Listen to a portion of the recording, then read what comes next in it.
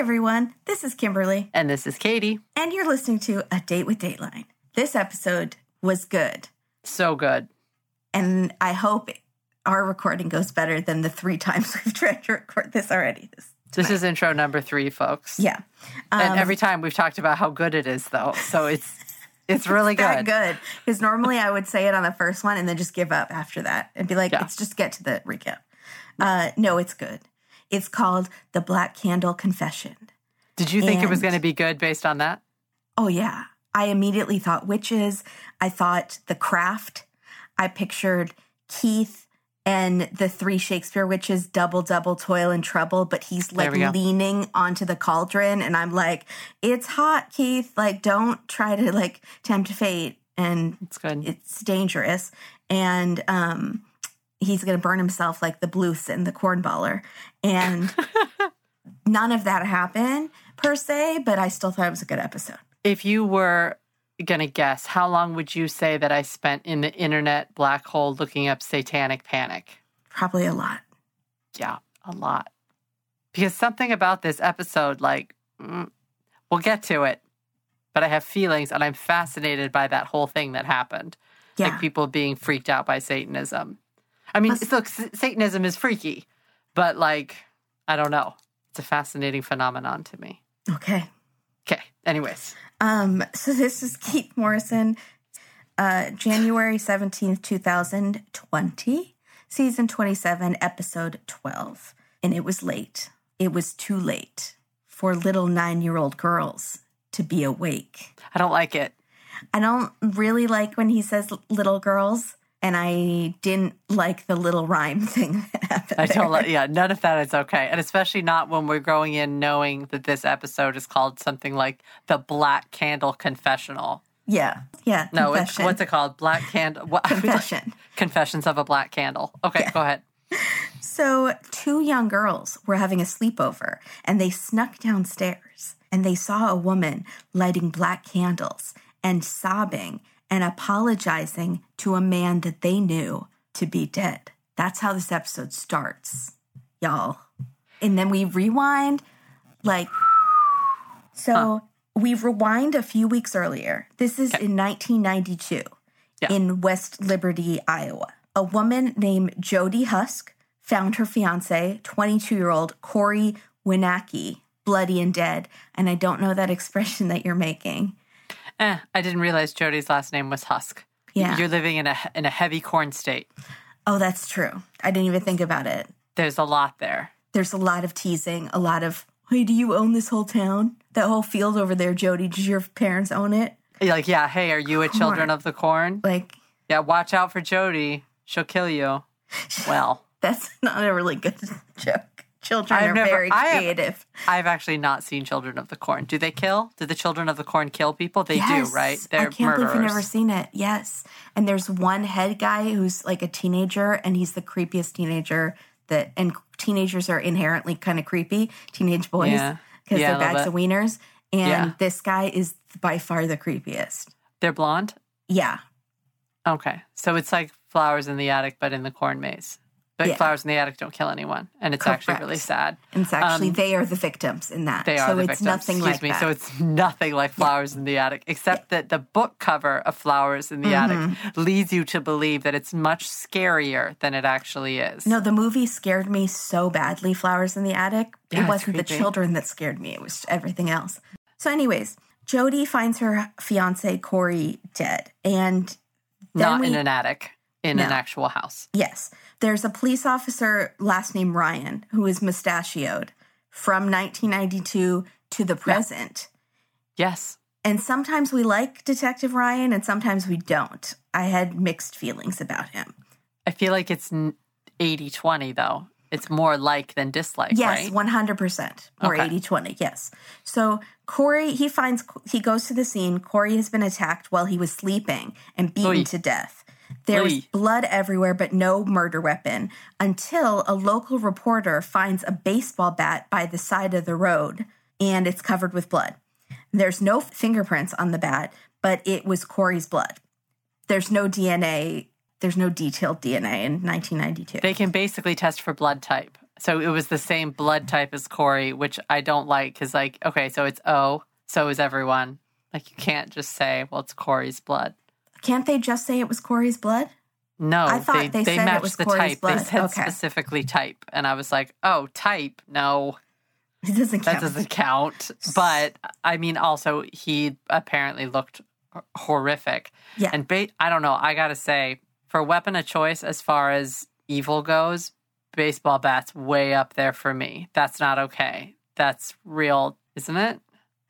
When I took a Louisville Slugger to both headlights of my boyfriend who cheated on me, it felt real good. But what's the second lyric of that? I took a Louisville Slugger to both headlights, wrapped a something out of sight. What is it? What's the second lyric?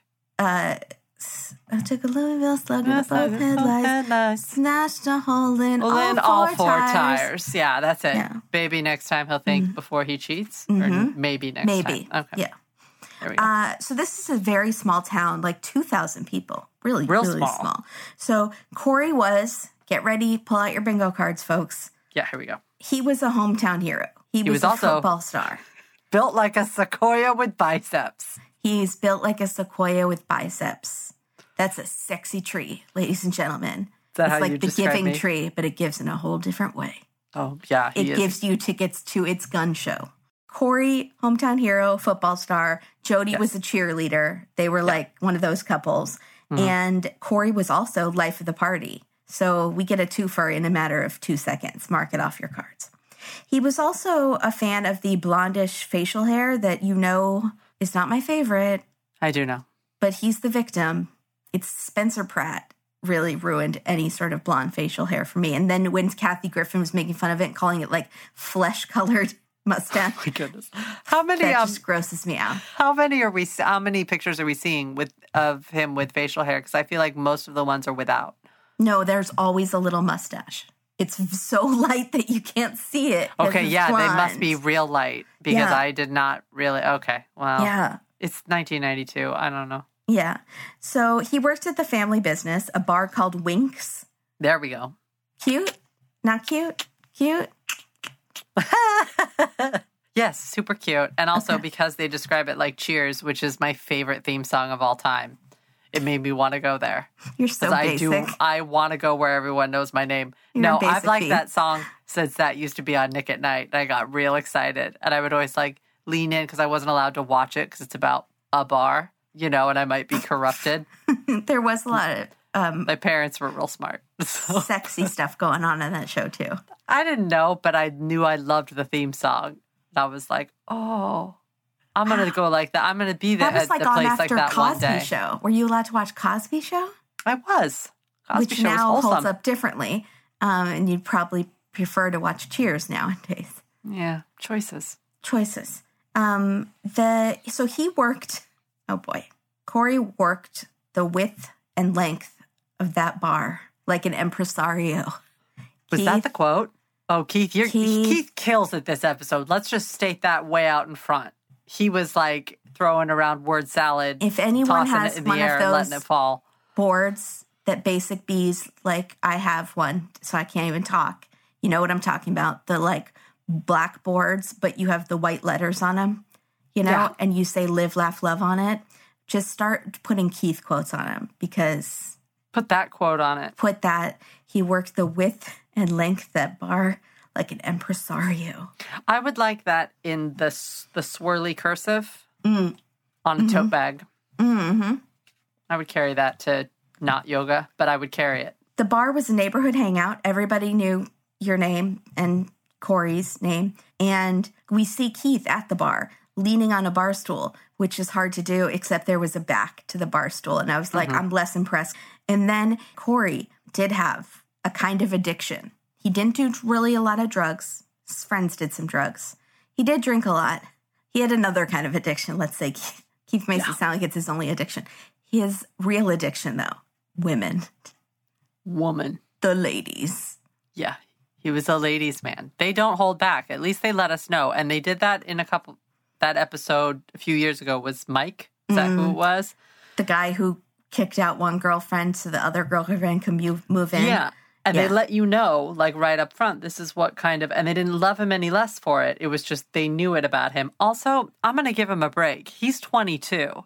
He looks a lot older than 22 in the picture, so I kept being surprised. And you can give him a break for being a hound dog, but he is engaged. He's also engaged. And even at 22, you know that you're not supposed to do that when you're engaged. So here's what I'm thinking. 22 Iowa. Is that like 30 California?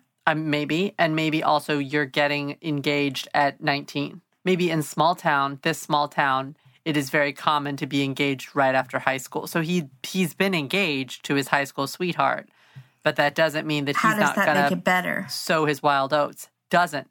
Keith is flabbergasted because Keith doesn't understand hound dogism, except he's a one-lady guy. He's mostly flabbergasted by the technical nature of this. Like, how does this happen in a small town when everyone knows each other? So first he asks the cop, and the cop is like, well, it happens.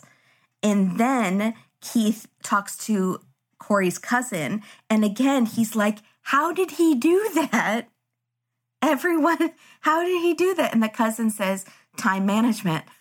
Here's what I don't like is that everyone's answering those questions like Keith is asking a rhetorical question. Right. Like Keith's just like, how does this happen? And Keith wants to know. And Keith is specifically like, no, I understand. Yeah, haha. Seriously.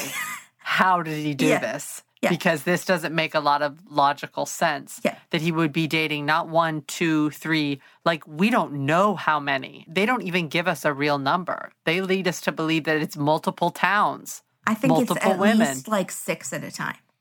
I think it's just girls that are coming into the bar. Yeah. And he goes home with them. Yeah. And various ages and colors of hair. I don't know. I'm confused. There's no type. It's just women, period. But did you know, Katie, that messing around with a woman with a wife or fiance at home has been known to shorten a man's life expectancy? Because Keith tells us that. But that means he's more likely to be murdered, right? That's what Keith is saying, yeah. That's good. He hosts Dateline. He's seen it before. So Corey is sleeping with lots of ladies from this town, from other towns, women with children, women without children, all ages. Jody, the fiance, obviously has a motive now because she's been cheated on compulsively. So her story is she left for work in the morning, said bye to Corey, came home from work after like at 6 or so, found him. Jody's friend, she killed me. She says, well, Jody did know about the cheating because I told her. And she said she was just staying with him because she loved him that much. Then we find out it's not just that he was cheating. Yeah, he it's not. fathered a child with a woman named Wendy. No. And again, Jody's friend tells us she knew about that too because I told her. Like, how is this friend still alive? She's spilling secrets all over town. I guess it's girl code, and you have to. No, it's a good friend. Would you tell me? Yeah. Yeah, I would tell you too. And I would expect you to do the right thing, which would be leave that person. But yeah. Well, we're not here to judge Jody. I'm not here to judge Jody. And also, Jody is... No, Judge Jody. Don't be so Judge Jody. Baloney! Judge... You got me. Jody is very young as well. Yes, that's true. So she is in love with this guy and thinks that they're going to work it out. And I do understand that, but it's frustrating because if it's that far, if it's a baby daddy to a baby before you have your first baby with him and you're engaged to him, you're in for a lifetime of possible trouble. So this farmer had driven by on this gravel road, and he had not seen the bat in the morning. But then he had seen the bat again, or he had seen the bat for the first time at 1:30 p.m. So that gives the police this window, and Jody was at work this whole time. So it seems to let her off the hook. So they clear her, which is very funny because in our last episode, they refused to clear someone for 25 years. Yeah, that's because true. They were still working on the case. They said, well, we don't clear someone if we have an open case. But apparently these people do because they cleared Jody and she leaves town. And some people were really suspicious of her for leaving town. And some people were like, well, she just needed to get away from all the gossipers who thought she had something to do with it. But then even the people who thought she was innocent, some of them started to think she was guilty when she left town. So, right. She can't win. There's absolutely no win here for Jodi. Yeah. So, and plus her fiance who she loves is dead. Yeah, there's that. So poor Jodi. Then they go to Wendy. Was Wendy homicidally jealous? She admitted to the police that Corey was the baby daddy, and she had accepted that he wasn't going to leave Jodi. So she seemed okay with the sitch. And she has an alibi, too. So then there's Annette. Annette is a single mom with 2 kids, and she thought that she had a future with Corey, which we already think she's crazy for, and now we really think she's crazy when we see the pictures, because there's some glasses. Well, glasses are okay. It's more the fact that she's... It was like transition lenses. Well, transition lenses can be cool, as we saw on that Hollywood guy the other week. I liked him. What was his name? Riff? Who was that guy? Do you know who I'm talking about? He was the stuntman's friend. Oh, right. Yeah, that was the Joe Pesci episode. Yeah. Well, he can pull it off. He's a stuntman who's like... I think she just had very thick lenses. I think she had... No, they were colored and odd frames. Stranger Things? Yes, a little bit. A little bit. But, unfortunately, the biggest problem... R.I.P. Barb. You deserve better. R.I.P. Barb. I would say the biggest problem with Annette is that she's 29 years old. Right. She's older than Corey. It's not that big of a difference. It is a big difference. I am going to say 22. 22 and 29, you think is that big of a deal? For a man to be 22? Maybe. But we just said 22 is like 30. And she to be, no, California, no. I'm saying like expected to get married wise. That was only in that scenario. I'm saying he's 22, he's playing the field. Right. He's a Sequoia with biceps, right? So he's this super handsome guy in town, like this charming Casanova of the bar. He works at a bar, yeah. Called Winks. Mm-hmm. I mean, I just feel like, I don't know, I think, and she is a single mom of 2 that's staring down the barrel of 30. Like a Chinese bullet train. Is that what they called it? The Chinese bullet train? Thanks, Keith. That was 40. I still haven't forgiven you for that, Keith. So there's something like slightly less doom-filled that's for 30. I don't know what it is. It's like... It's an Amtrak. Yeah, it's slower. But I'm just saying, I feel like there is a big difference between that and then the fact that she thinks it's going to... It's a Greyhound bus. It's a gondola. So she's on the lazy gondola of looking towards 30. The bright horizon of 30. Okay, anyways, I feel like she totally isn't 1,000 times more ridden by like a really out of shape guy. Like, one of those things that you see in Las Vegas where everyone pedals and like you're drinking and riding. What's that called? I always wanted to go on one of those, even though I don't drink. It just looks really dangerous and What's fun. That called? A drinky bike? But what I'm trying to get out of my mouth is that I think that she's more than delusional because she actually thought it was going somewhere and she definitely should know better. Yeah. They're in different places in their lives. She's a mom of 2 kids looking to settle down, and he's out playing the field. And both of them should have realized that they both want different things, but especially her. Like, being a mom of these 2 kids should know that this is going somewhere not in the same way. Right. So she keeps coming to the investigators, trying to help out, maybe a little too helpful, giving tips. She says he came by her house the night before for sex, but she has an alibi and she passed a polygraph. So it's not Annette. But I totally thought it was Annette at this point. Yeah. Because the minute they said she kept coming to the police with tips, I'm like, okay, well, it's definitely her. Don't be too helpful, folks. Yeah. It makes you look super shady. So Keith asked this is good. This was when I was not a super fan of Detective Ryan. Keith asks, did you guys record her interviews? And the cop, it goes, this is 1992, Keith. So here's a couple things, okay? He didn't say it like that. Yes, he did. So he's defensive. It's 1992, so tape recorders don't exist? Yeah. What? I mean, I had a Teddy Ruxpin in the 80s, and that had a tape recorder inside of it. So get with the program. Also, he called Keith, and I think I added that to the bingo cards. Because we do have strong feelings when they call the person, their host, by their first name. Right. I mean, I can't call anyone by their first name. No, you get so paranoid because your mom did a number on you and made you think you have to call my mom like Mrs. Blank. I'm not going to say my last name. Every single time. Every single time. Yeah, and that's ridiculous. So I just call her nothing. Yeah. So he says, yeah, it's 1992, Keith. And Keith goes, I know. Oh, I know. Like, I know. I'm going to go watch that again because I heard that very different. I heard, well, it was 1992. That's how I heard him say it. I want to see if he said it like how you said it. Okay. It's 1992, Keith. That's how I heard it. And I don't think that's... God. I think it's somewhere between what I heard and what you heard is the truth. Therein lies the truth, but it's not at the two polar extremes. That's fair. So the case goes cold. There are no more leads to follow, and it broke the family's heart. And Detective Ryan was a good guy, and he really, really wanted to keep going with this case. So they just had nothing. So soon after Corey's death, and after Jody moved away, Jody calls Corey's parents and says she's pregnant. And they're thrilled because they're assuming it's Corey's. She's saying it's Corey's. And it is. We have no reason to not believe it's Corey's. They're thrilled because they have a piece left of Corey. Yeah. This is wonderful for them. So happy. A couple people on Twitter did note wondering if they were as happy about Wendy's pregnancy. They don't seem to... Oh my goodness, I completely forgot about Wendy. Where's Wendy? Where's have a grandbaby. Oh my goodness, I completely forgot. I did too until on Twitter people were like, did they care that Wendy had his baby too? Oh, that's total. But did what? Oh that my goodness. That was an open town secret. That's how they made it seem. Like it wasn't confirmed, but Wendy confirmed it to the police.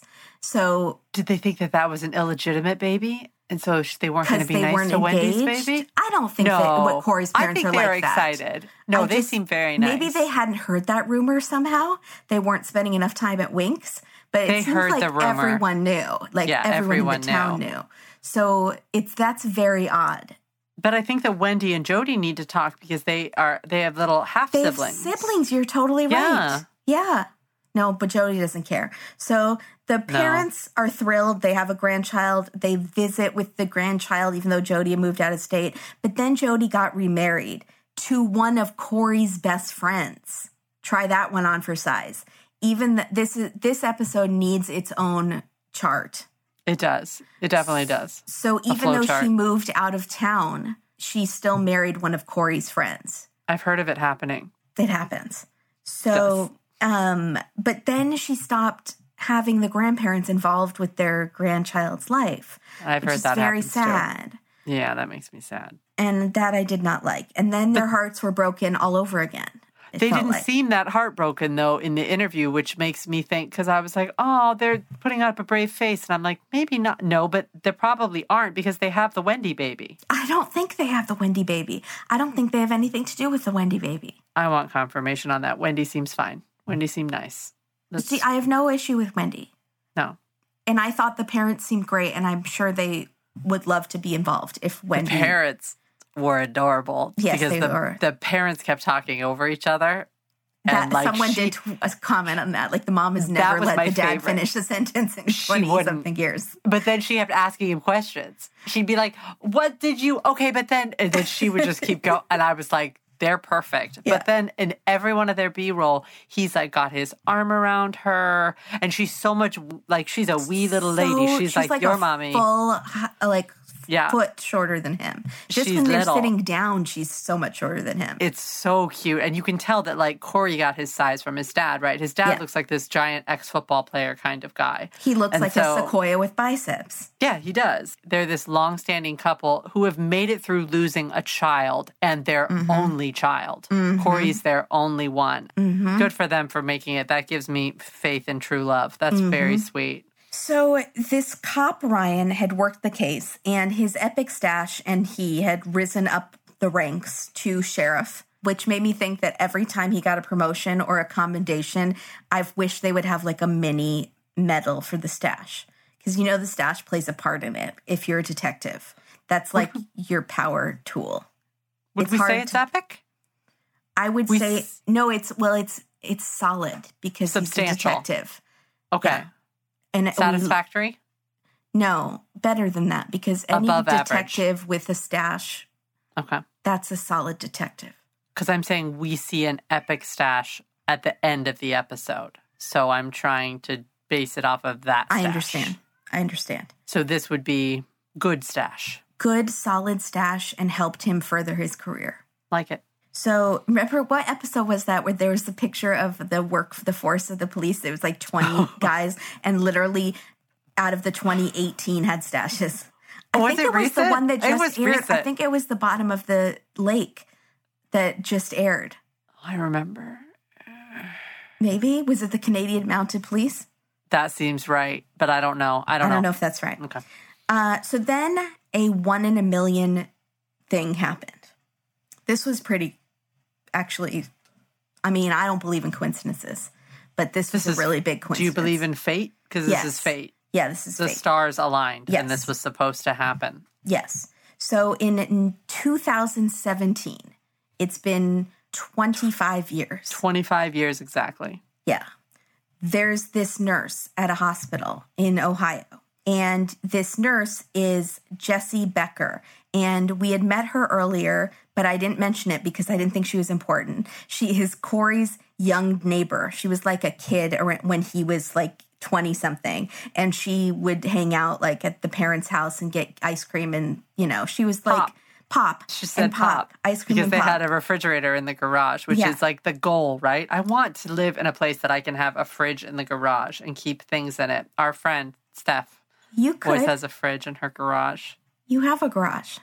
I don't own the garage. The garage does not belong to me. I would feel weird about putting a fridge in there. So there's one day... Oh, I do want to point out, I thought that Jessie was really cute. I thought she looked like a CW star.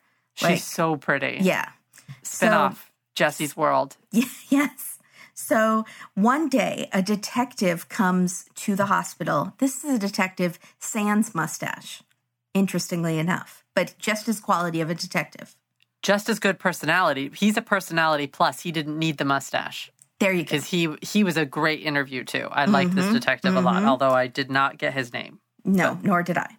Not important. So he's there to interview someone else about a crime. And he, for some reason, starts chatting with Jessie, the nurse. And they both talk about how rare it was that she would even have time to talk to someone and that he would even be in that part of the, like, her workstation where he's not supposed to be. And, like, it's just very strange. They start talking, but he says he's a cold case detective. And she says, oh, there's a 25-year-old case from my town, Corey Winecki, and have you heard of it? And he says, no, I haven't.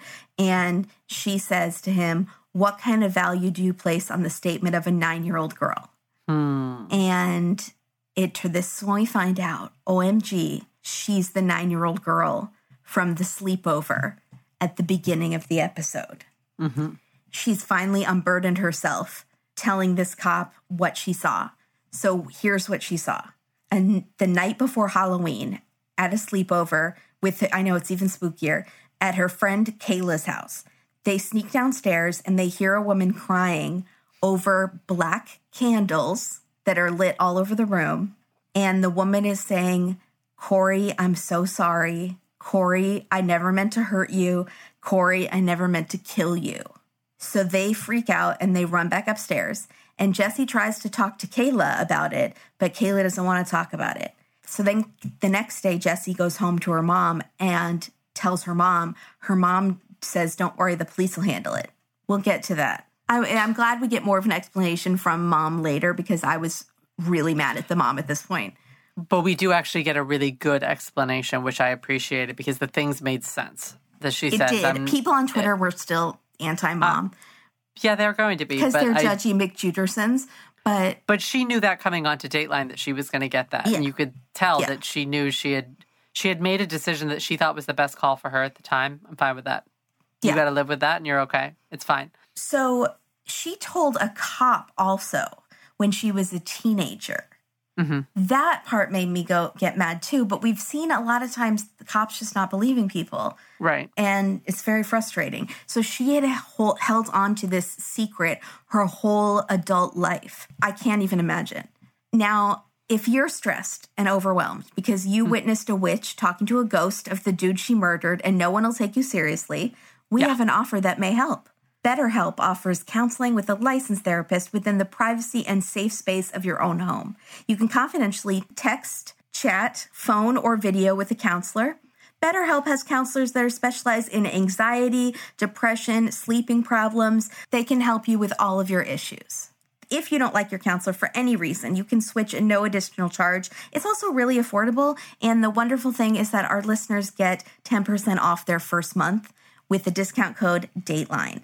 So you go to betterhelp.com/Dateline. They have this questionnaire that you fill out and they help pair you with a counselor that you're going to love. It's really, really easy. It's sometimes super overwhelming to go on your insurance and find someone, or you might not like the person and then you have to go to their office sometime in the middle of the day. You have to tell your work you're leaving for doctor's appointments constantly. It's difficult to make it work into your life. And BetterHelp makes it really easy. So go to betterhelp.com/Dateline. They can't help you become a detective if you don't have a mustache. Unfortunately, you 90% have to have a mustache if you're going to be a detective. But they can help you with your emotional mustache. And I don't know what that means, but it's going to resonate with someone out there who needs to hear it. Okay. There's one person that was like, I get it, and I need to call BetterHelp. Because I have an emotional mustache. It's a Fu Manchu, and I want it to be more of a handlebar. I want it to be more of a John Waters. Yeah. They need to take it down. If you have John Waters living inside of you, you have some issues that you might need to talk to someone about. Ghost of John Waters is living inside of you. Even though he's not dead. So you need to check out BetterHelp. His spirit is inside. You might need some help. That's all I'm saying. No shame. So everyone, check out BetterHelp. Give yourself the gift of help. Because we can all be a little better with help. So the detective without the mustache, who's still a great guy, takes her seriously. The one who's meeting her at the hospital, which is really amazing. And it is just pure chance that he ran into her at the hospital. This hospital has 20,000 people working at it. What did they say? State of Iowa Hospital? It's something bananas. Huge. Yeah, okay. Basically 10 times the amount of people in her town work in this hospital. And he somehow managed to talk to her, and she brought up the cold case. So the detective calls this interrogation expert to come down and meet Jessie and see if this interrogation expert finds her as credible as he finds her. They sit down, and she says that the woman that she was at the sleepover for was her friend Kayla's aunt. So the house that they were at was at the aunt. Okay. The fun aunt that would get them pizzas and scary movies and stuff. That aunt was Annette Hazen. And you're like, OMG, I forgot who that was. The ones with maybe the transition lenses. The one who thought she was in love with him. The one who I originally thought did it. Yeah. The police had looked at Annette in 1992, and she'd been cooperative and passed a polygraph test then. Now, they bring up that memories are faulty. Your favorite. My favorite, especially child memory. Well, really anyone's memory. And I've watched several Brain Games now, because Brain Games is now on Netflix, and that's the show where I saw that original special on oh, was it? Yeah, I think it was on Memory, where they're all witnessing a crime and they all have to say what happened. It's actually on one of the episodes of Brain Games. And they put together a jury, and the jury, everyone saw something different than what actually happened. It's amazing. That's amazing. So they say, well, who else did you share this with at the time? Because that usually corroborates if you say the same story to a bunch of people at that time 25 years ago. So she had come home from the sleepover and asked her mom why someone would light black candles. And her mom said they're associated with evil spirits, which I didn't quite know. I guess does Yankee Candles not have a spiced blackberry candle that's black? Yeah, but I think it's probably closer to navy blue. But yeah, they have Midnight Sun or whatever it's called. But I think Moonlight. No, it's called Moonlight Stroll probably if it's Yankee Candle. But I think, they're taper candles. You know that, right? Or they're going to be those thick, chunky ones. I do think that they are somehow related to the occult. I do think they are a Satan thing. I don't think it's evil spirits. I think it's the big one. The big evil the evil spirit. As of all they would say on Buffy, spirits. the big bad. There we go. Okay, I got Or as they would say in Super Mario Brothers, the big boss. Yes. Super Koopa. That's who it is. I was just playing that the other day Bowser. at my brother's, and the music when you go into the castle gets like really stressful, and I can't. Like, I just got goosebumps. I get really sweaty, and like it stressed me out so much. How do they say Bowser in Jersey? Do they go Bowser? Yeah. Is that like a nickname for people? Probably. Super Koopa. Yeah, he's a Bowser. So now they're Italian. They have Luigi and Mario. We're totally besmirching Jersey, but it's We're fine. not. I'm just saying if you had a Jersey accent, you'd say it like that, and I think it's so much better. Yeah. So the mom said, well, why are you asking? And she said, well, this is what I heard. The police go to Jesse's mom, and she confirms that that's exactly what Jesse had told her in 1992. That Annette had been talking to Corey. This is what she says. She's talking to Keith, the mom. Jesse's mom is talking to Keith and says, well, yes, she told me that Annette had been talking to Corey. And this is when Keith goes, Corey's dead. She can't be talking to Corey. Keep up, Keith. Clearly, Keith has never seen the movie Ghost and doesn't know that you can not only talk to ghosts, you can do pottery with them. So yes. You look so disheartened by that. I loved Ghost. I know. I'm sorry. I just was thinking about Ghost, and I was thinking about, like, I always sort of hoped that I would grow up to look like Demi Moore, and I couldn't look less like Demi Moore. I'm so sorry for your loss. That's all right. She was cool looking. Remember? She had that, like, short hair and that kind of husky voice. Yeah. Anyways, go ahead. So the mom said, I'm supposed to say, you look just like Demi Moore. That's what I don't look anything like Demi Moore. It's not. It's what you would have said if you were a liar, and you're not a liar. Good. You're brutally honest. Be like, you look like B. Arthur. And I'm like, okay, I know. That's fine. Who's my favorite Golden Girl, though, besides Betty White? B. Arthur. There you go. So the mom says she was afraid to tell the police. This is where we get even more convoluted. Yeah, this is the dirt. So here's where you really need the chart.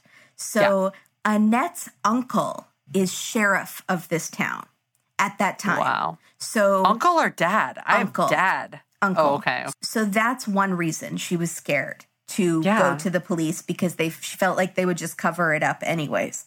Second reason is Jesse's mom is afraid of her ex-husband. And you're like, well, how does that go together? Because everyone in this town is sleeping together.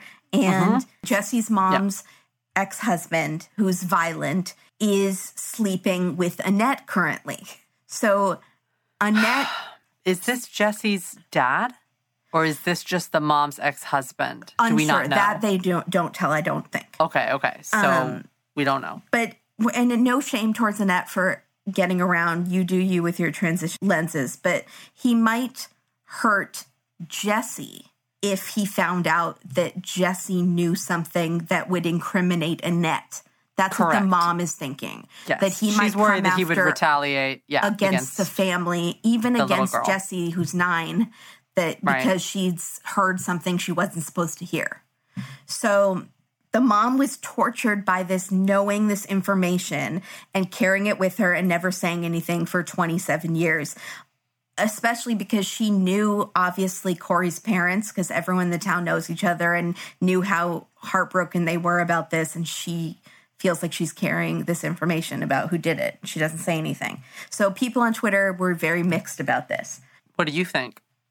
I understand. I'm sure she really was genuinely scared. I don't think she just chickened out. But we have seen some people just chicken out of doing the right thing on Dateline. So I don't know. But I want to give her the benefit of the doubt because I'm not in her situation. Do you also think that maybe part of her not coming forward was not just because she was scared, but because when she's going to come forward with this, they're automatically going to be like, you're a woman scorned.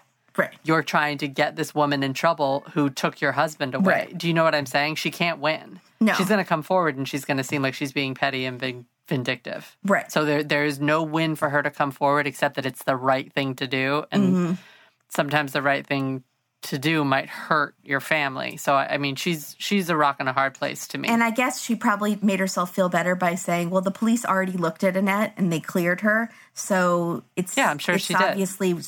Something. So Annette is a grandma now. She quilts, to which Keith says, a quilter. Well, I'll be. Well, I'll be, Keith. Does Keith have quilters in his life? We think that some women in Keith's life quilt?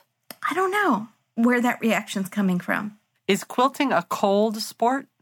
Right. Is that like he a lives hobby in that people Southern do? California. So, but no, I think quilting He's from Canada? Yes, but he lives in SoCal. I'm saying, could it be possible his mother quilted or his grandmother quilted? Yeah, definitely. That's a good point. But she also said that Annette was the most caring and quiet, and she was a baker too. So she's just like... She's a stereotypical grandma, yeah. She's a church mouse. Yeah. So, she also works with the police in creating these manuals that are like training manuals for the police.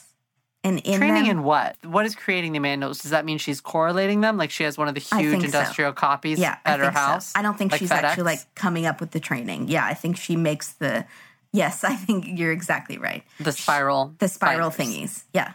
Okay. Yeah. So the detective goes to Annette's house. She's very friendly, and she says she was devastated all these years not knowing who killed Corey. She first met him, OMG number 15. Nope. When she was 25 and he was 16. Ding, ding, ding. But it wasn't romantic until it was legal. She makes a big point of saying that. She sure does. Yeah, she talks for a minute to get there. Yeah.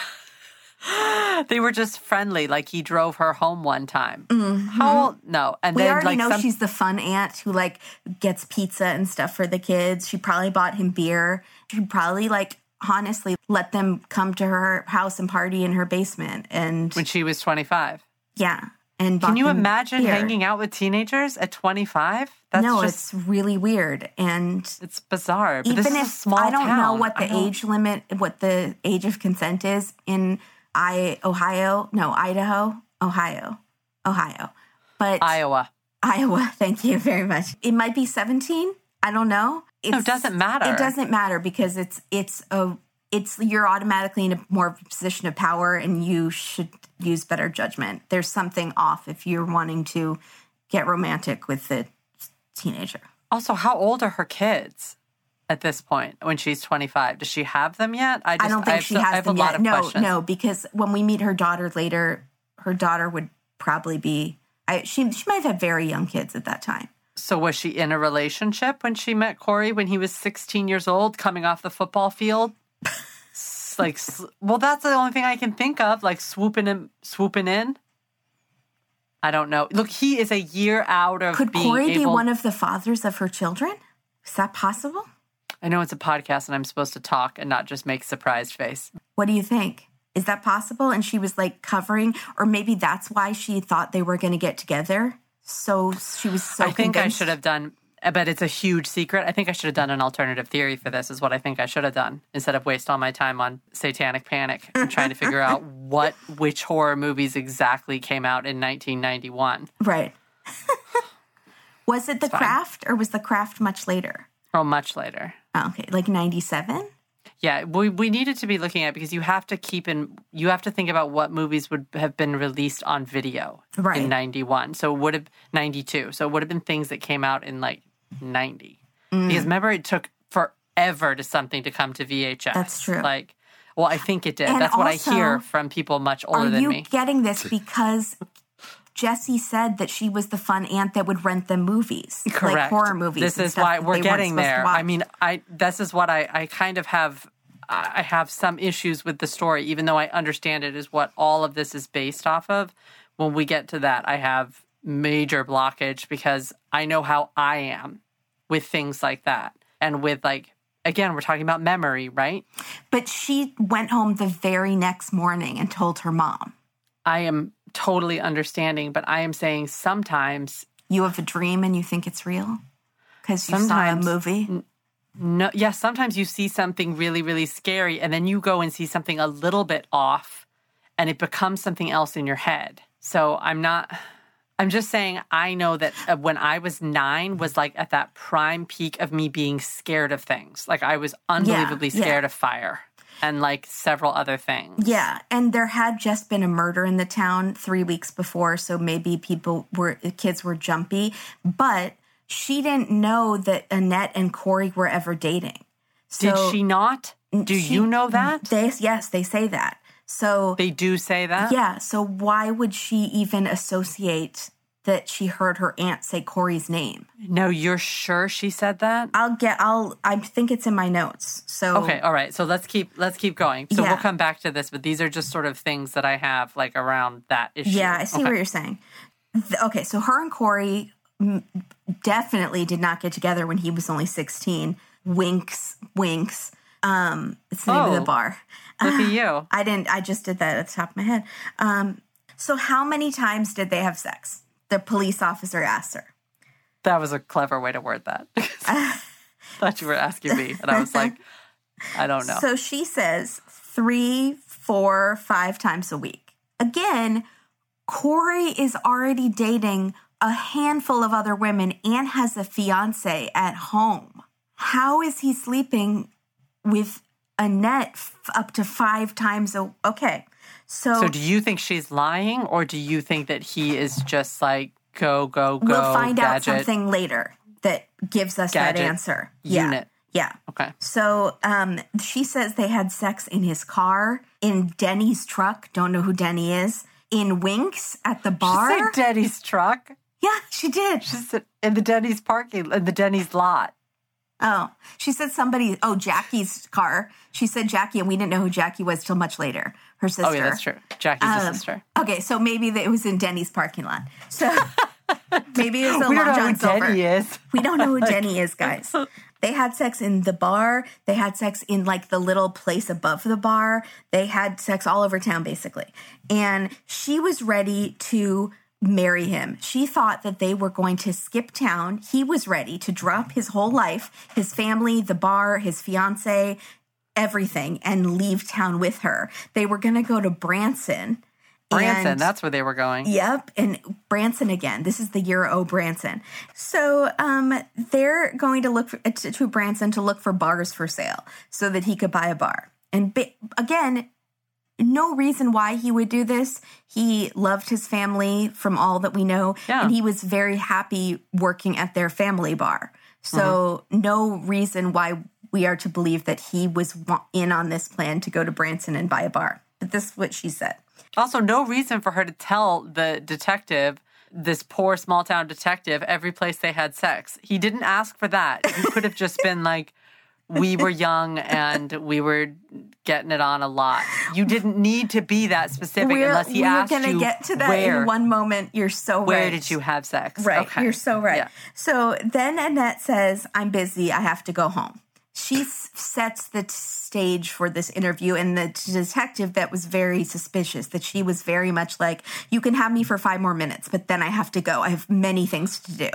I thought that was interesting that was a red flag when someone sets a timeline. Like, I can be here for an hour. Right. And then I have to go. He said anytime someone does that, that's bad because they're trying to control the room. Right. So they're trying to control how the questioning will go. And probably if you're innocent, you're like, I will stay here as long as I need to prove to you that I'm innocent. I will stay here as long as I need to help you find who murdered my friend, my sex buddy. Yeah. Yeah. Don't say lover. I did. I sure did say it. So Annette leaves and says she'll come back the next day. The next day she cancels. So now she's really controlling the situation. So he goes to her house. And she's very surprised to see him, but she's very pleasant. And she says, listen, I will answer any pertinent questions except how many times did we have sex? And then he says, well, I'm a detective and you're not, so you can suck it. Also, you already told us how many times he had sex. So that horny cat is out of the bag, sister. I don't know where she's going with that because, you just told him yesterday. He knows now. Thank you. He was so nice, though. I did like this detective's demeanor because he's very kind. He's very kind, but very firm. Like, Well, see, now you're getting into the territory of what a detective does. Like the way that he like kind of he like smacks her with words. And I was Twitter like, oh. was tied on that. Some people were like, what a jerk. I'm a detective and you're not. And some people were like, good for him. No, she's trying to control the situation. Uh-huh. He did the right. I think it was fine. I'm fine. I was fine with him then. Oh, good. So she says the night before the murder, she was very, very drunk. Again, all this stuff that she's saying, she should probably not be saying to the cops. She should probably have gotten a lawyer because none of this stuff looks good. She says she was very, very drunk at the bar, waiting for Corey to come out of the bar. She's waiting in his car for him. In his Cadillac. Somehow that seemed important to me. I was like, Cadillac. 1992 Cadillac. Is that like a thing? Is a caddy a thing? It might have been an 80s Cadillac that he was driving around. She's waiting in his Cadillac for him to come out because she's super drunk. He's taking forever to come out. Finally, he comes out of the bar to take her home or to go home with her, whatever. Guess what? He has another girl with him. He didn't know she was waiting in his car. He wasn't taking her home. Yes, he was. Well, he forgot. I don't know. Or you think that he was hoping for a triple? No, I don't. I think he was like annoyed that she was in the car and he was planning to ditch her for this other girl. I think she was not expecting her to be in the car. I think she was pulling a weird move and was like waiting in the car. In his car to be sexy. The girl is Wendy. Baby mama, Wendy. Oh, is it Wendy? It is Wendy. Oh, I didn't write that down. And Wendy is a younger conquest. That's right. No, I remember as Keith points out to us. So he said, I'm going to drop you off, and then I'm going with Wendy. And she's furious. Like, how dare you? Even though she knew he was sleeping with these other women, she knows he has a fiance at home. Again, Annette. What do you think is happening here? So she says, you know what? You need to fish or cut bait, which a lot of people on Twitter did not know what that meant. I was very surprised about. It's, I guess, not as well known as an expression as I thought it was. But it is. What? Yeah, so many people like never heard that. Young folks. Yeah, maybe. Yeah, maybe. Oh, we're old. Yeah. So they argue. Again, don't tell the police that you fought with someone the night before they were murdered. I know it's good to be honest, but then just like maybe get a lawyer before you tell them this. So they fight. And then during the fight, Corey tells her that he loves her for the first time. And it's so romantic, but also heartbreaking because she remembers that this is the last time and she never heard it again because then he was murdered. She says it in the weirdest. Yes, she does. Most convoluted way. Like it wasn't tragic because he died. It was tragic. It's just so dumb. But it was basically like, she's like, you don't even care about me. And then he was like, I don't even care about you. I love you. But it is very much like Movie in the Rain yelling at the girl. Yeah. So according to Annette, he gets rid of Wendy and they go home and had angry sex. I don't want to know. I don't want all to know. All of this is TMI. I wrote TMI actually because this is all like, I don't just...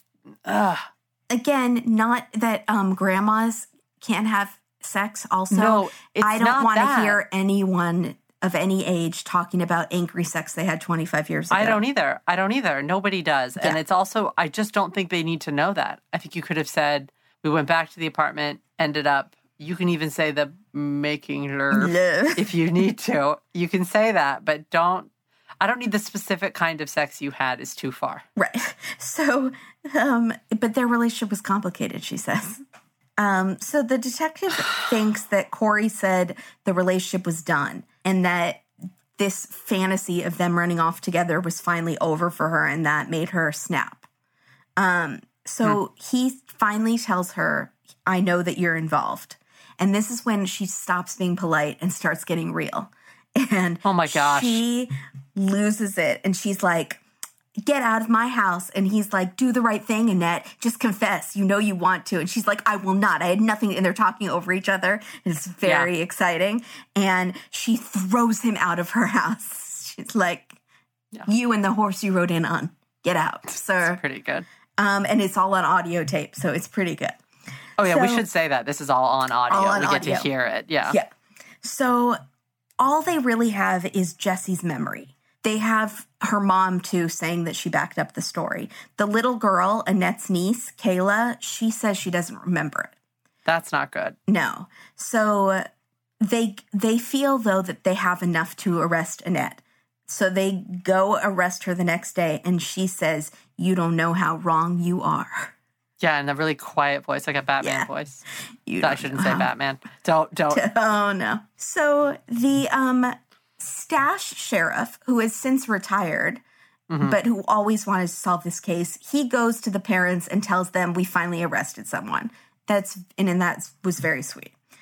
Annette's daughter, however, is in total denial about her mom. I don't know why you're looking. I feel like you're looking at me with like a warning. I'm so sorry. A light just went off behind you. And this is a scary episode. So what happened in that room that the light just went off? They're on timers. Oh, thank goodness. I'm at my aunt's house. She's fancy. So is it your fun aunt? Would you describe her as the fun aunt? She buys me pizzas and VHSs of horror movies and tried to sleep with all my friends when we were 16. She definitely doesn't do that. Your aunt's a very established, lovely lady. She is.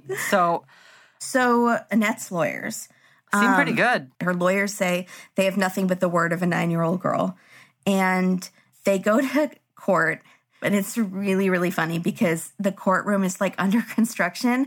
So they're in this like, it almost looks like a cafeteria / court conference room. It's like a conference room, like, or in like the gym, the AV facility. It's like this, it's just like a room. They have like pop-up tables. Yeah, it's really funny. So they call Jody to the stand.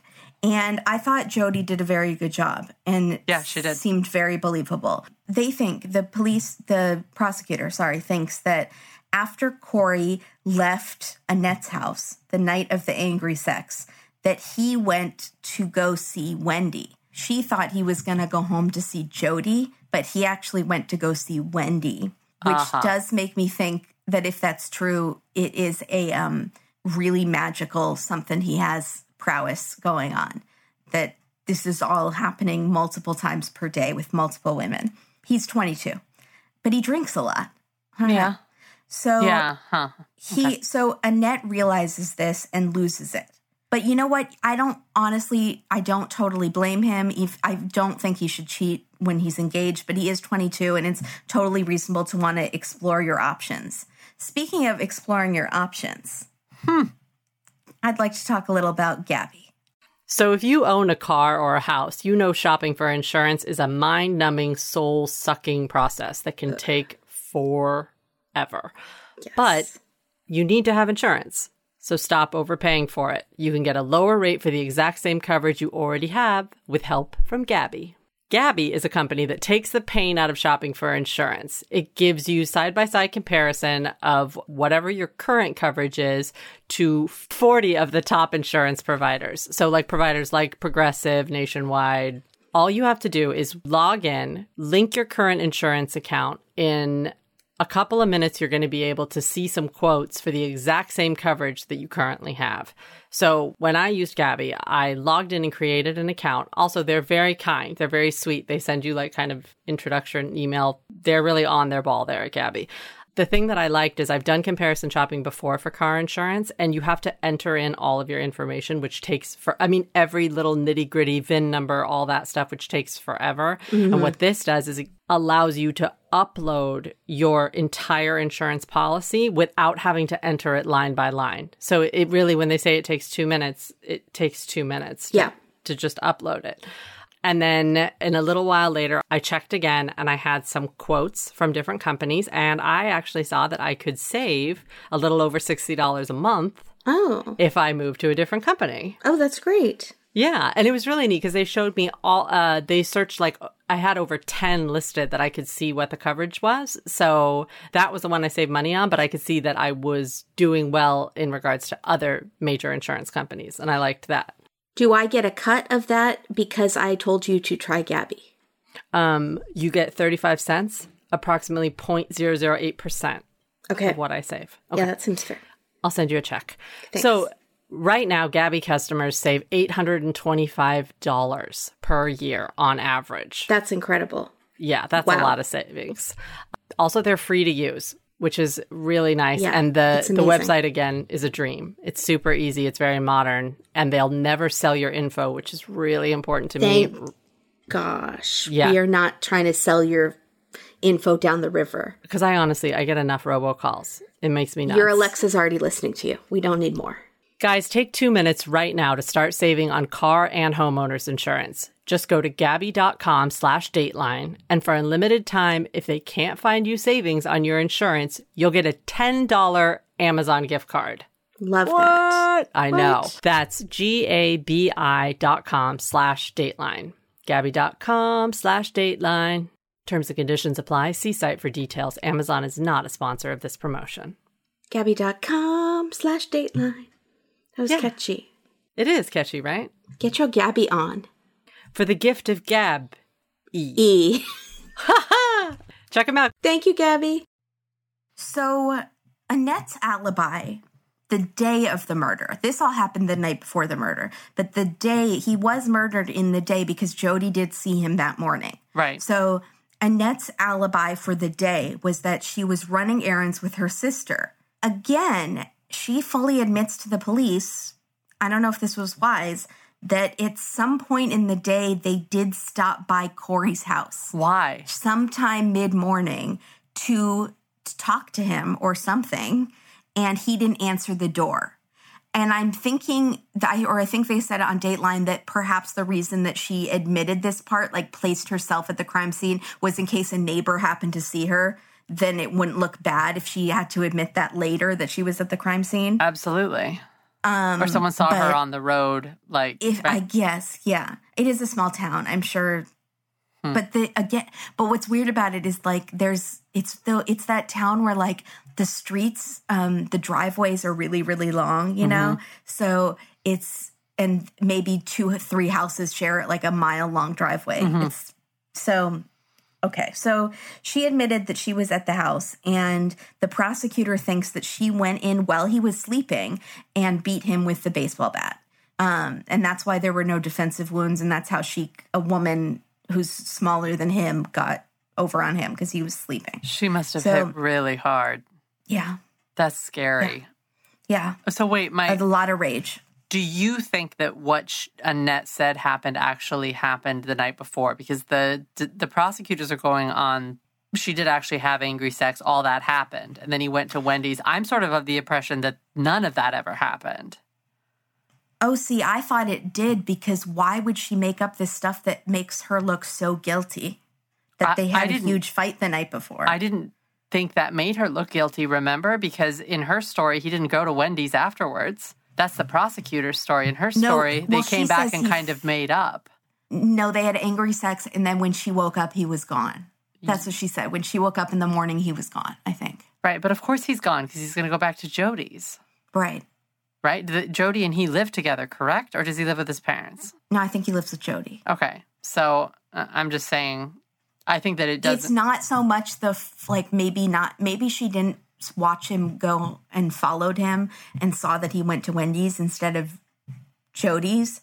Okay. Just the whole fight, and I think that he said something to her that night about indicating that was the last time. I think he did too, but I think he never went to her house. I think he dropped her off, or she jumped out of the car. Well, you know who could back up that story is Wendy, because Wendy's the one he apparently ditched and then went home with her. What did Wendy say on the stand? They call Wendy to the stand. Did she see him that night? We don't know. I don't think we get to find out. But she's the one who he said, okay, fine, I'll go home with you. Let me drop off Wendy or something. So he got rid of Wendy and took her home. We need to ask Wendy. Okay. That's weird. But it doesn't really matter. I don't know why she would say it. Unless she is a sociopath and wants to make herself seem very important to him. I definitely think that could be part of it. But I also think that it's because then they didn't leave angry. How they left was that, they had But she says it was angry sex. But that doesn't mean you're still kind of making up. You're still kind of mad at each other, but you're still doing this loving act, right? So it's not... Yeah. So she's trying to make it seem like they didn't leave it on bad terms. They were still sleeping together. They were still technically together. Sex and happy sex. No, because she thinks they won't believe it. She thinks that doesn't make any sense. She's trying to think like multiple steps ahead. I'm not sure what she's doing. I'm just not sure if that part is true. I'm thinking something happened at the bar and he kicked her out of the car and that was the end and was like, no, never again. Or maybe what if they never even slept together and that whole thing was made up? No, because other people knew about Annette, right? Did they? Oh, good point.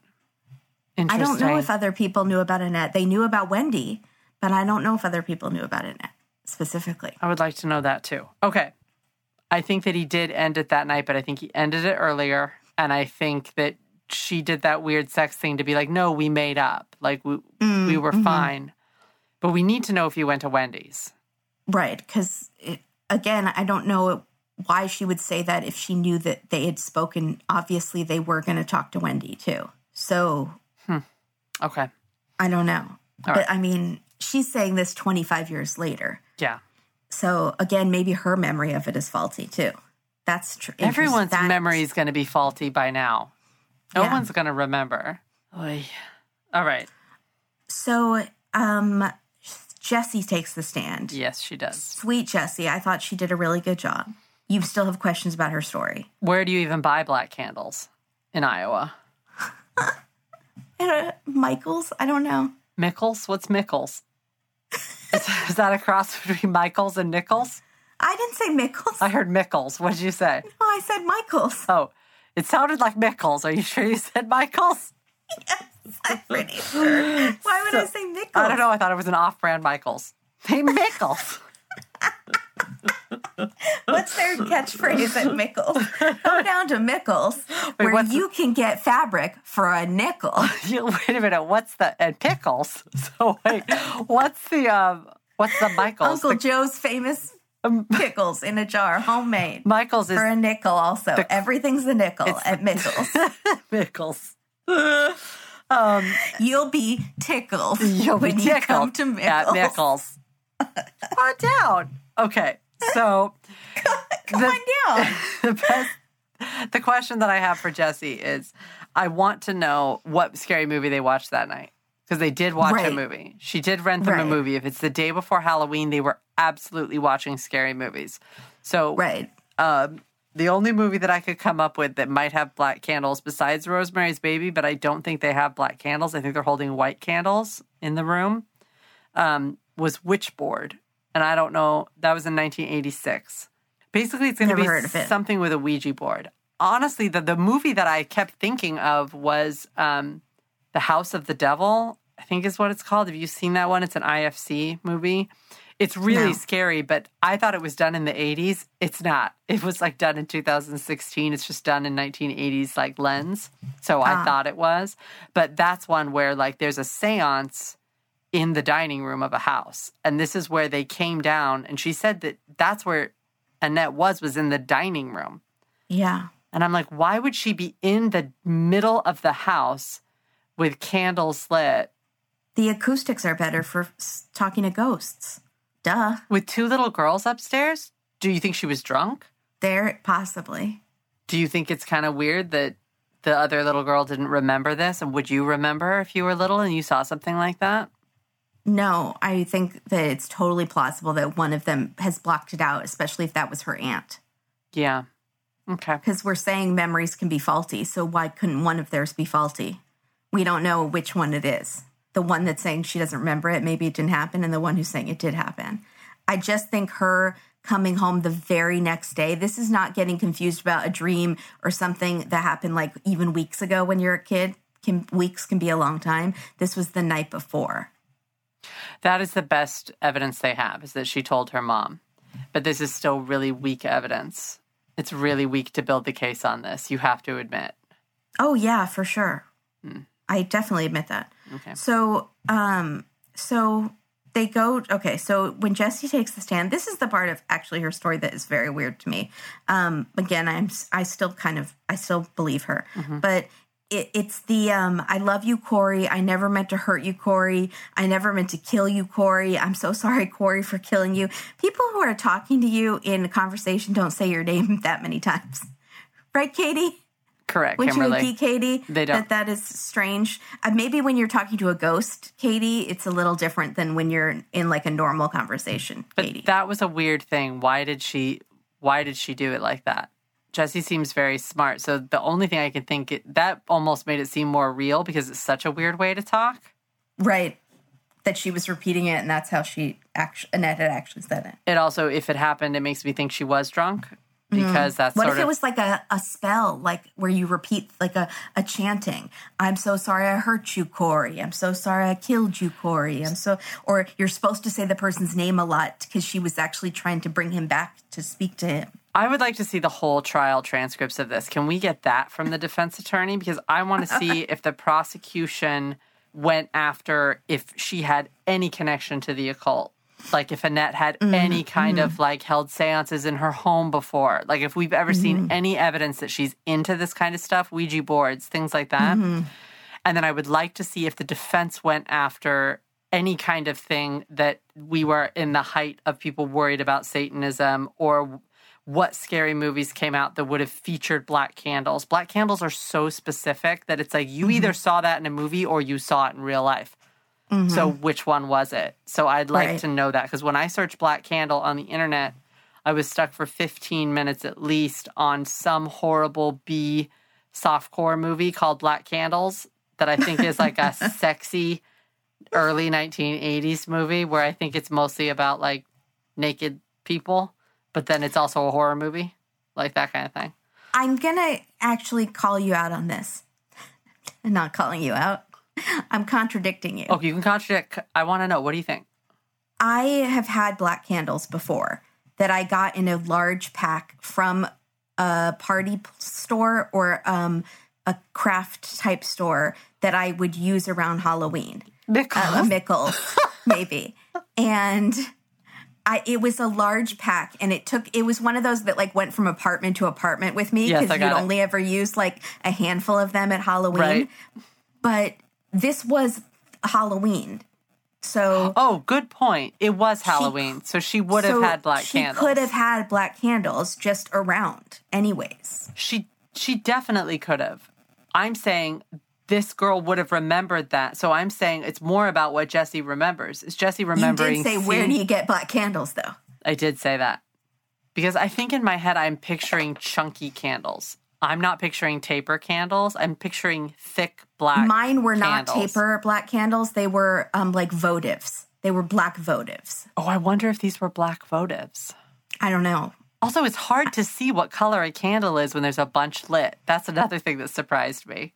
That I'm like, you remember they were black. That could be interesting. Maybe I'll kind of want to do a little experiment. Because if you're in a room that has no lights and it's only lit by candles, how hard is it to see color if the color is black? You know who we need to ask is a sorority girl. Because I feel like in those initiation ceremonies that they have, like after Pledge Week, white candles. I would want to know if you could see it, what color it was. So here is where I wrote down Jessie at the time didn't even know that Annette was involved with Corey. So how could she, or why would she make that up or associate her aunt with Corey? You're right. But did she know, we get to this in the later, but did she know that Annette had an affair with possibly her father or her ex-stepfather? Is Annette a different kind of a figure to her? And do you register things like that at 9 years old? Or do you just know that that woman's making your mom unhappy? Yeah, I don't think she knew the details. But kids do overhear a lot of stuff that you don't think they overhear. But do you think that it's... But so what, you think she was like out to get her if she knew that? No, I think it's really odd that that Annette even would say something like, it would more be like Corey, if she's trying to connect with Corey using black candles and holding like sort of a spirit speak to me kind of thing. And she's crying and saying, these are two different things. Her crying and bawling about why did I kill you? Why did this happen? Is not the same thing as trying to connect with someone on the other side. You wouldn't say the word killing you, especially with people in the house. I just don't think that you'd let that fly. Would you? If you're drunk? Maybe if you're drunk. Yes, if you're drunk, you're forgetting anyone's in the house. That's the only thing I can think of. It seems very far-fetched is the problem. Well, anyone who's talking out loud with people in the house, like kids upstairs sleeping. True.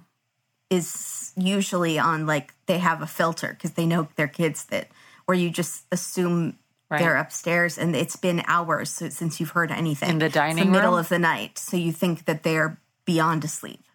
Yeah. I don't know. Well, let's get some feedback on this episode. You get what I'm saying. What do you guys think? You get what I'm saying, though, right? You understand, like, where my, like, hesitation is. Okay, go ahead. Yeah. So Jesse's mom takes the stand and backs up Jesse's story. Now, again, the defense says that since Annette was sleeping with Jesse's dad, I think it was Jesse's dad, maybe, that Jesse's mom would have had it out for Annette and was maybe influencing Jesse. Right. I don't see that. I don't see that at all. I don't really think that happened, because why would you influence her but then not tell the police about it? That doesn't make any sense. It doesn't at all. Why would you convince your daughter that someone's a murderer unless you to just mess your daughter up so that they don't like this person? If you really want to get that person, you tell the police that your daughter saw this. Absolutely right. It also she seems very genuine. The mom doesn't sort of, I mean, I could be wrong, but she seems sort of torn up about it, that she hadn't talked to the police. She does.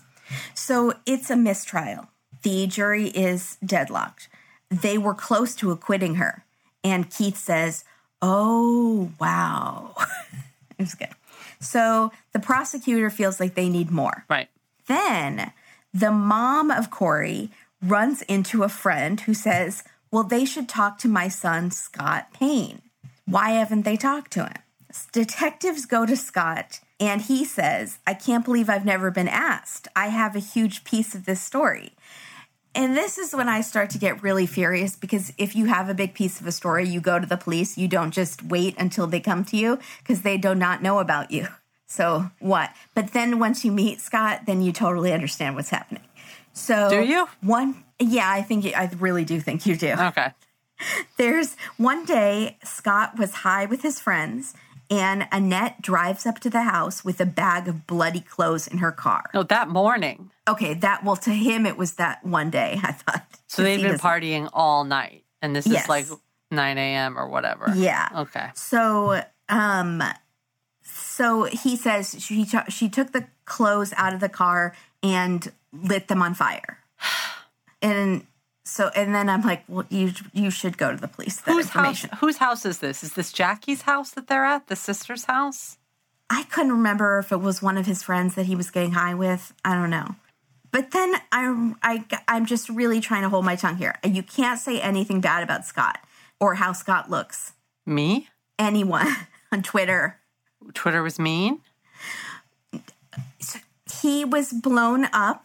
He blew himself up in an accident where he worked at a salvage yard. And the fact that Dateline literally says he blew himself up, but he's not dead. Like, that's the phrasing you would use if someone was dead. I thought, like, blown up was like you're dead, but he's blown up and he's still alive. I guess you can blow yourself up and still survive. It was sort of interesting. I'm surprised they didn't use there was an explosion accident. Right. Wow, you can't make this stuff up. The detective comes out and says he's in rough shape. Yeah. He doesn't make a believable witness. He's also kind of looking at him. He's in rough shape. And he's because rough. He blew himself up.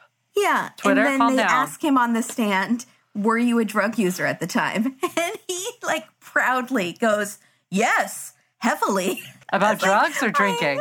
I thought it was drugs, but maybe it was drinking. Oh boy, I loved both. Yeah, I thought Scott was super entertaining. Scott did all right. So his story about the blood and the fire is pretty damning, also. But not believable. It's hard to take his word for it. You don't know what his memory is like after doing drugs, drinking, and being blown up. What's going on with his headspace? We don't know. So the real kicker is that there were 4 unidentified hairs that were found clutched in Corey's hand, and the state never tested them. And the defense is saying, why didn't they ever test them? Because you would know if it was Annette's or not. But by the same token, the defense can test them. Why didn't the defense test them? Right, because they're scared it's Annette's, and the prosecution's not testing them because they're scared that they're not So this is just a giant game of chicken. I think so. Can also we just... What? Well, on Twitter, a lot of people were saying, why didn't they test the DNA on the baseball bat? They don't have enough, because now you can. And it's that the Keith said on Twitter that the materials they used to test the blood the first time around destroyed any additional, there wasn't enough left. But why can't we just pretty much come out and say that the hairs are Wendy's if he went to Wendy's? Why would they be clutched in his hand? He didn't wake up. Day? There was no defensive wounds, right? He didn't wake up. Yeah, but he went to Wendy's the night before and he was sleeping at his house. Right, so he would just have like hairs on his hand. Were they clutched or were they just in his hand? Clutched. Maybe woven around a ring. Sorry, I'm just making stuff up. No, you're right. Why would they be clutched if there wasn't defensive wounds? Because I think I made up that there was no defensive wounds. I think he was hit once and that woke him up and he tried to defend himself, but he was hit so badly that he was incapacitated by the first one, but he was still swinging. I don't know if you're right because I think he was found dead on the couch, which means that he didn't ever even get up. Right. Which means you can still be fighting. He was hit in the head. Flat. You can be supine. That's not the right word. I think it was good though. Is that about pigs? Supine. Is that what are you doing? Oh. Prostrate? Prostrate. Yeah, sure. I think the chances that there's someone else's hairs are very good because they're not from the attack. But I think they could be from the attack though. So Wendy, the baby mama, takes the stand. Yes. And now why don't we get the question? It would be a great question. She might have better idea of what happened the night before. Annette's sister, Jackie, takes the stand. Okay. And says that they ran errands and they went to Long John Silver. Silver or Silvers? Silvers. There's plural. There's several Silvers. It's her favorite restaurant, you guys. That was a high point of the episode for me. I love that she felt the need to tell everyone in the courtroom. But I can also see myself doing it. And then we went to Red Robin because I love Red Robin. I could definitely see myself doing something stupid like that. And I wonder if she regrets it. No, she doesn't regret it. She doesn't care. No, she doesn't regret it. She also doesn't regret bringing that giant blue mug of whatever that was up to the stand. What was that? I don't know. She had that giant, like Big Gulp cup. It was blue, and it had a big straw in it. And I was like, what? You have to have your iced tea right now? You're going to have to pee in 10 minutes. You need to leave that back at your seat. She didn't want to get dehydrated. They give you a glass of water, I'm pretty sure. Yeah, it's not enough for Jackie. Jackie has dry mouth syndrome, and you don't know her life. I don't. I'm sorry. It's because she's eating so much salt. Long John Silver's. From Long John Silver's. Yeah. Oh, boy. She stopped there at lunch because the courtroom breaks for an hour. Hush puppies. She went there. Yeah. Yeah. So she says that she admitted... Okay, so the police play a tape where she had said originally, is it possible that you... it's just, I don't remember if they bring it up or if she brings it up, but she's saying that maybe I don't remember, or maybe I said something just to, make Annette look good or something like that. Basically admitting that she was willing to and may have fibbed the truth a little to protect Annette. Yeah. And they have this transcript of her saying this. They have this on tape. And then they ask her, did you say that you were willing to lie to, and she says no, which is it's right there, though. You said it, though. You said it, though. So the jury is deadlocked again. Wow.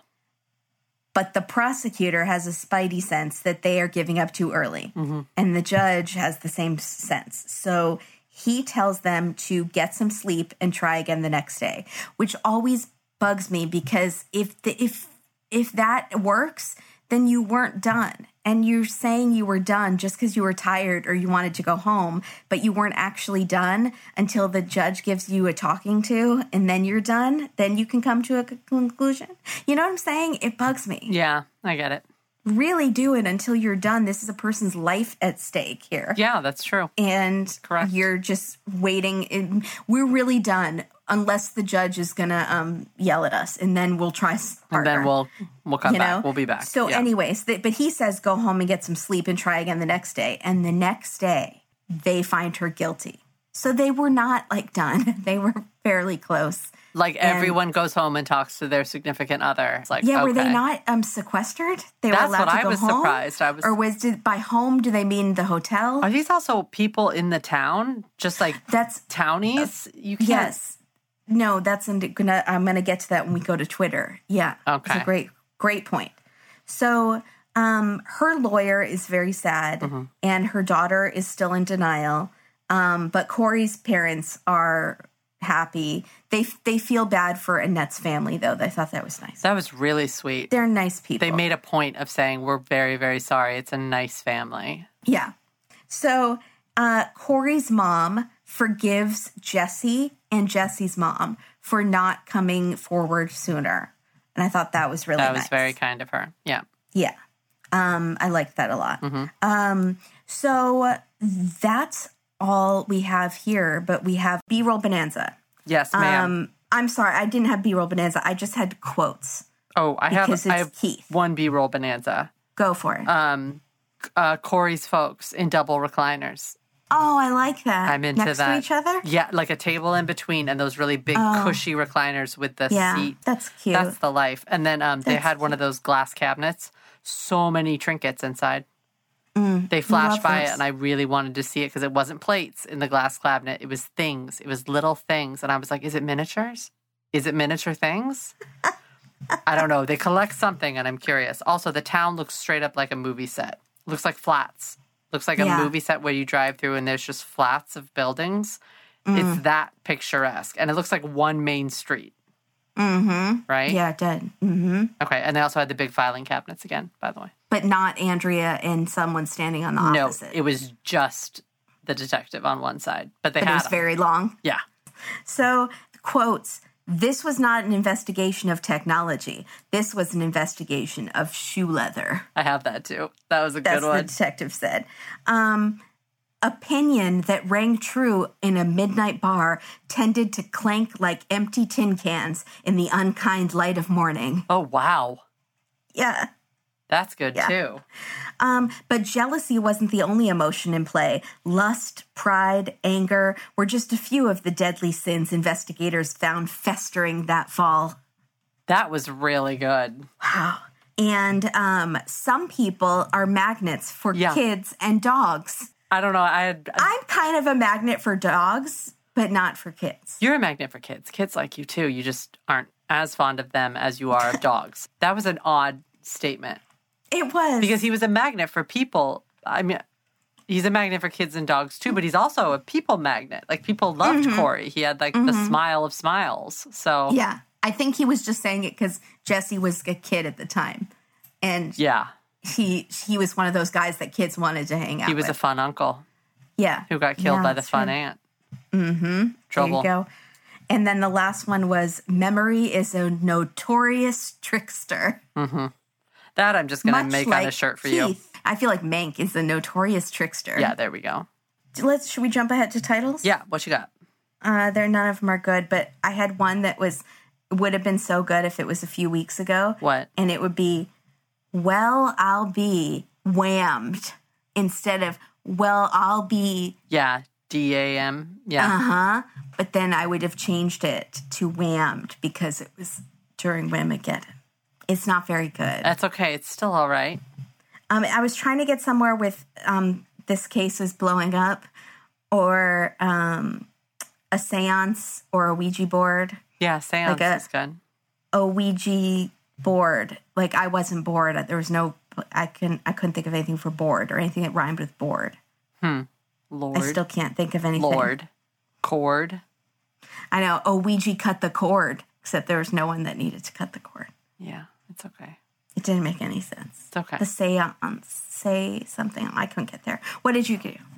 I had a winks and a prayer. Oh, okay. Flying without a net. Okay. Also caught up in a net. A net.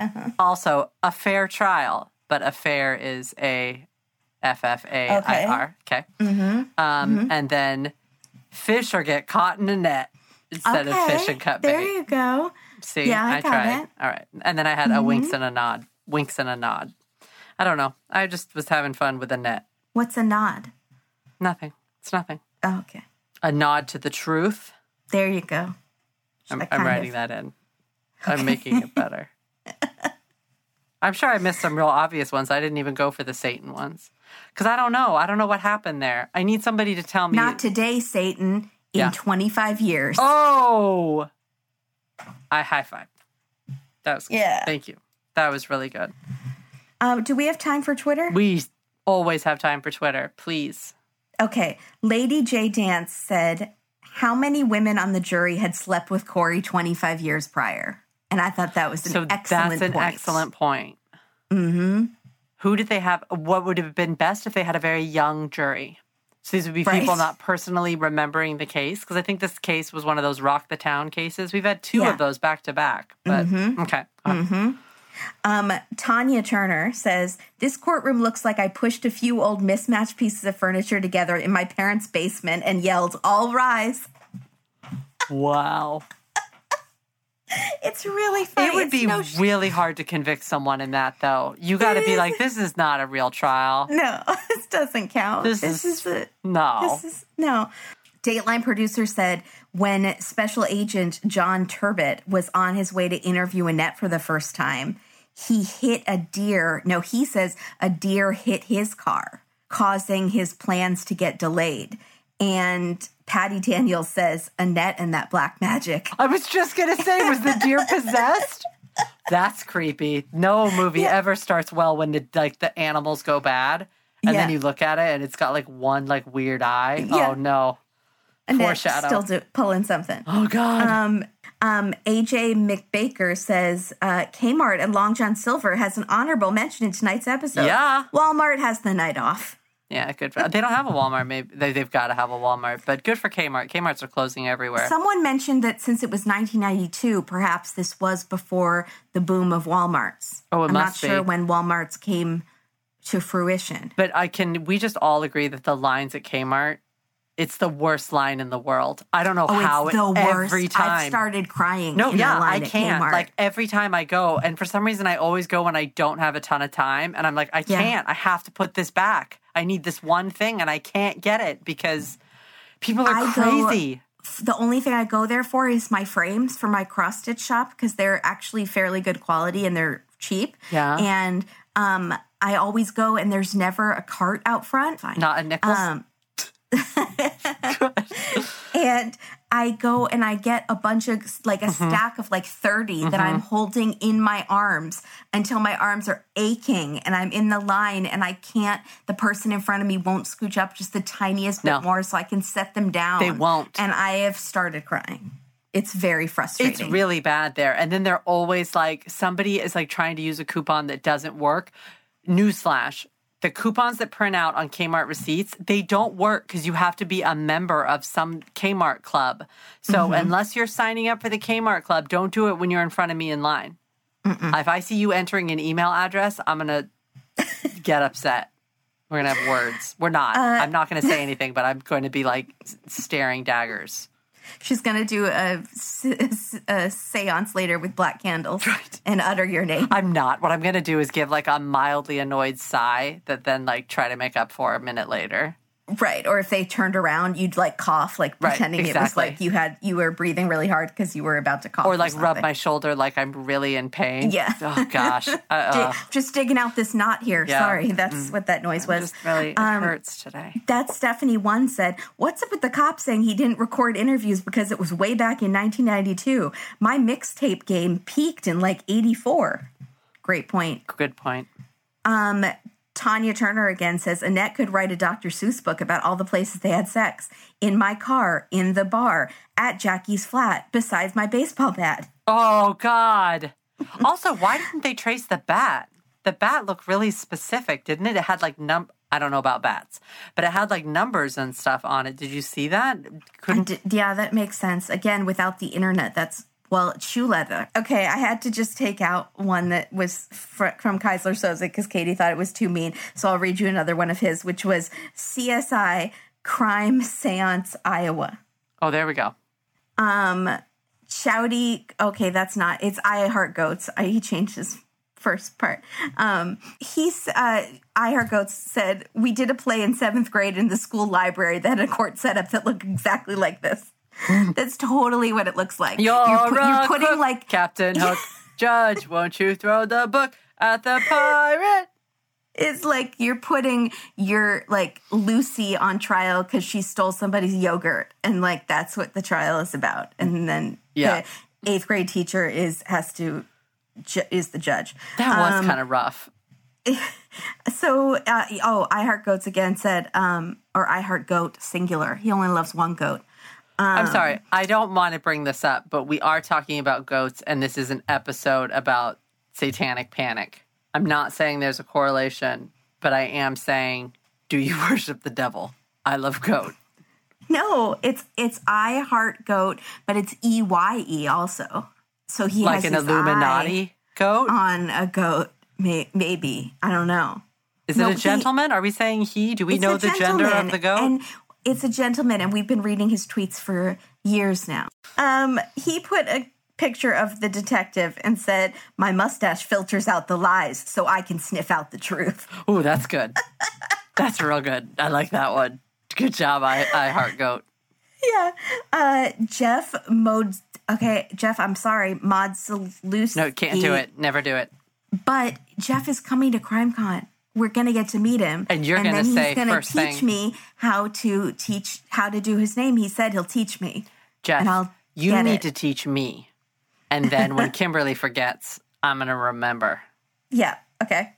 He said he went to Wendy's afterward. A double header. Gotta respect the reboot power.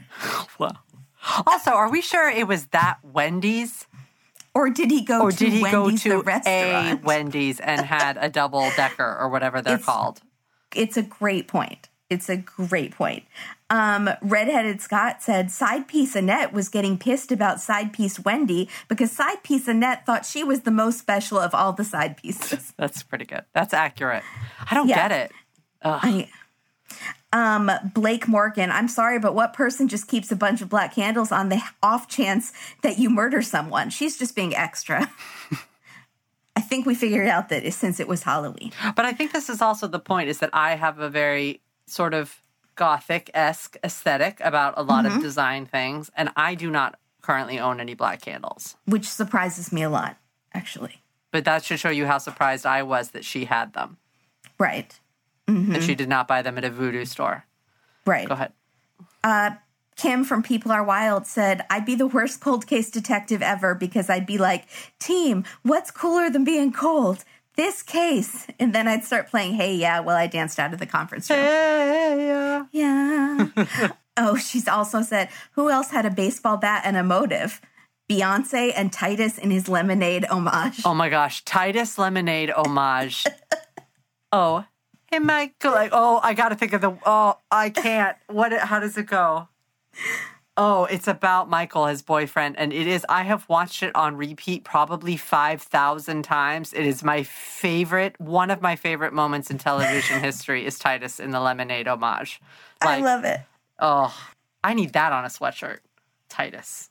Pinot would it be like the logo? What? Would it be the logo or the photo? Just a picture. Just a picture of Titus doing lemonade. I'd also like to meet him and have it acted out in person, but that's not going to happen. So it's asking for quite a lot. That's a lot. I think that's all we have. Follow us online and all of our platforms, and check out our Patreon. And help if every time you send us a little, maybe even $2 a month, it helps us get to CrimeCon, where we can promote the podcast and help it find more people.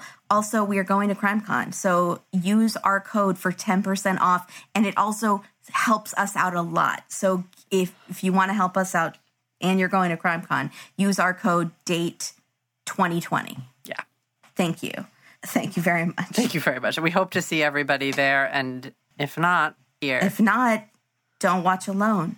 Watch with a Sequoia with biceps at your local John Silver if they have TVs, and it'll let you change the channel to NBC. If not, then you're going to have to go home and watch with whatever ghost you can conjure up and apologize for whenever you cut them off in traffic. Wow, that was very specific.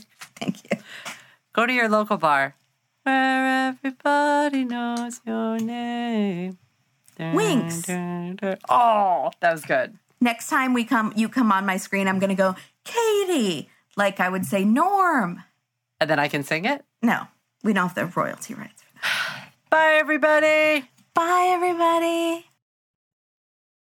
Why are they in the attic? I know this has nothing to do. Just remind me. Why are they? Who's shutting them in the attic? Their mother. And it is a mother. It's their mother who's trying to wait out her father's death so she'll get the inheritance because she married her uncle and had these anomaly children, these maybe genetically mutant children. Probably not. It's fine. And but her father disavowed her. But when they lost all their money because the father died, then she took the 4 children and snuck them into the attic of their house and never told the father that she had children with the husband. And her mom is helping her do this. And they just have to wait, she says, until the father dies.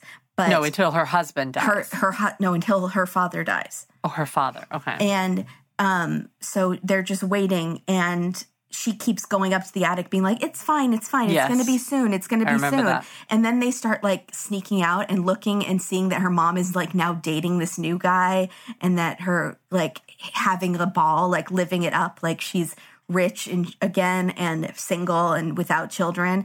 And then the children start getting sick. Yeah. ... That was really good. Okay. Mm-hmm. Maybe we should cover Flowers in the Attic for a special episode. It's good. And I will reread it.